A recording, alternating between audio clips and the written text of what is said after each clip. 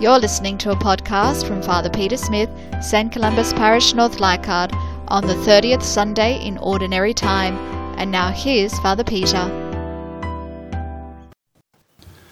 The Lord be with you. A reading from the Holy Gospel according to Luke. Jesus spoke the following parable to some people who prided themselves on being virtuous and despised everyone else. 2 men went up to the temple to pray, one a Pharisee, the other a tax collector. The Pharisee stood there and said this prayer to himself: I thank you, God, that I am not grasping, unjust, adulterous, like the rest of mankind, and particularly that I am not like this tax collector here.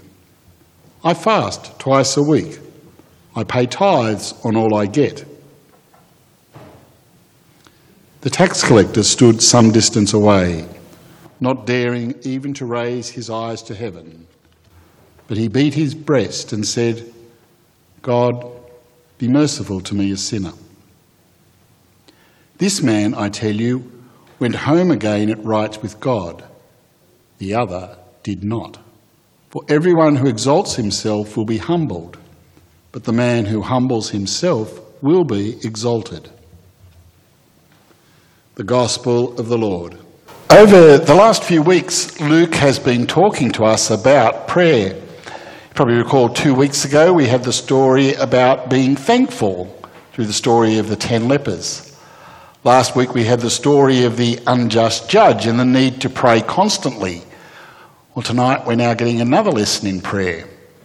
The lesson is about humility and about putting our trust in God. The Pharisee, of course, was this person who, he clearly was a good person. He paid tithes, he fasted, he did all those things. It was not necessary for the Jews to fast twice a week, but he probably did it on Mondays and Fridays, which were the market days, so everybody knew he was fasting. So this was a man who was very proud of himself. But did you notice that the Gospel says, and this man said this prayer to himself? God was not listening. God was not interested in his self-aggrandizement. God was interested in the sinner, the tax collector. And yes, he was a sinner.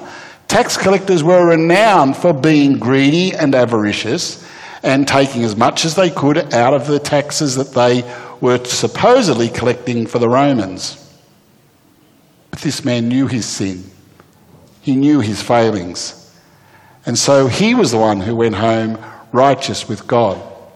I don't know if you've read very much of the lives of the saints, but one of the things that always captures my imagination reading the lives of any of the saints is their primary recognition of themselves as being sinful people.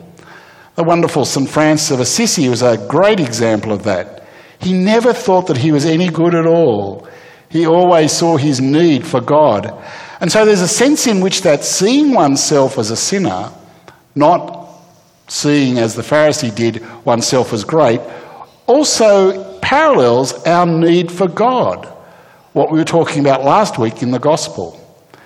There are so many of us who can just rely on ourselves and not on God. There's a great story about Muhammad Ali, who just won a great title fight. He was on the plane flying home. And the cabin crew came up and said, "Excuse me, sir, would you mind buckling your seatbelt?" He said, "I am the greatest. Superman doesn't need a seatbelt." And quick as a wink, she said, "Yes, Superman doesn't need a plane either." That was a man who actually was pretty good at putting himself forward. And so when I think about this gospel tonight, I think about how we too act. Firstly, I think it's about humility before our God, isn't it? It's the recognition that day by day by day we are in need of God's love and grace in our lives. But secondly, it's also recognising the fact that even us, trying to be good people, we sin, we fail, we make mistakes.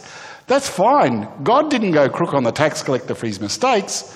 God praised him for recognising his need for God in his own sin.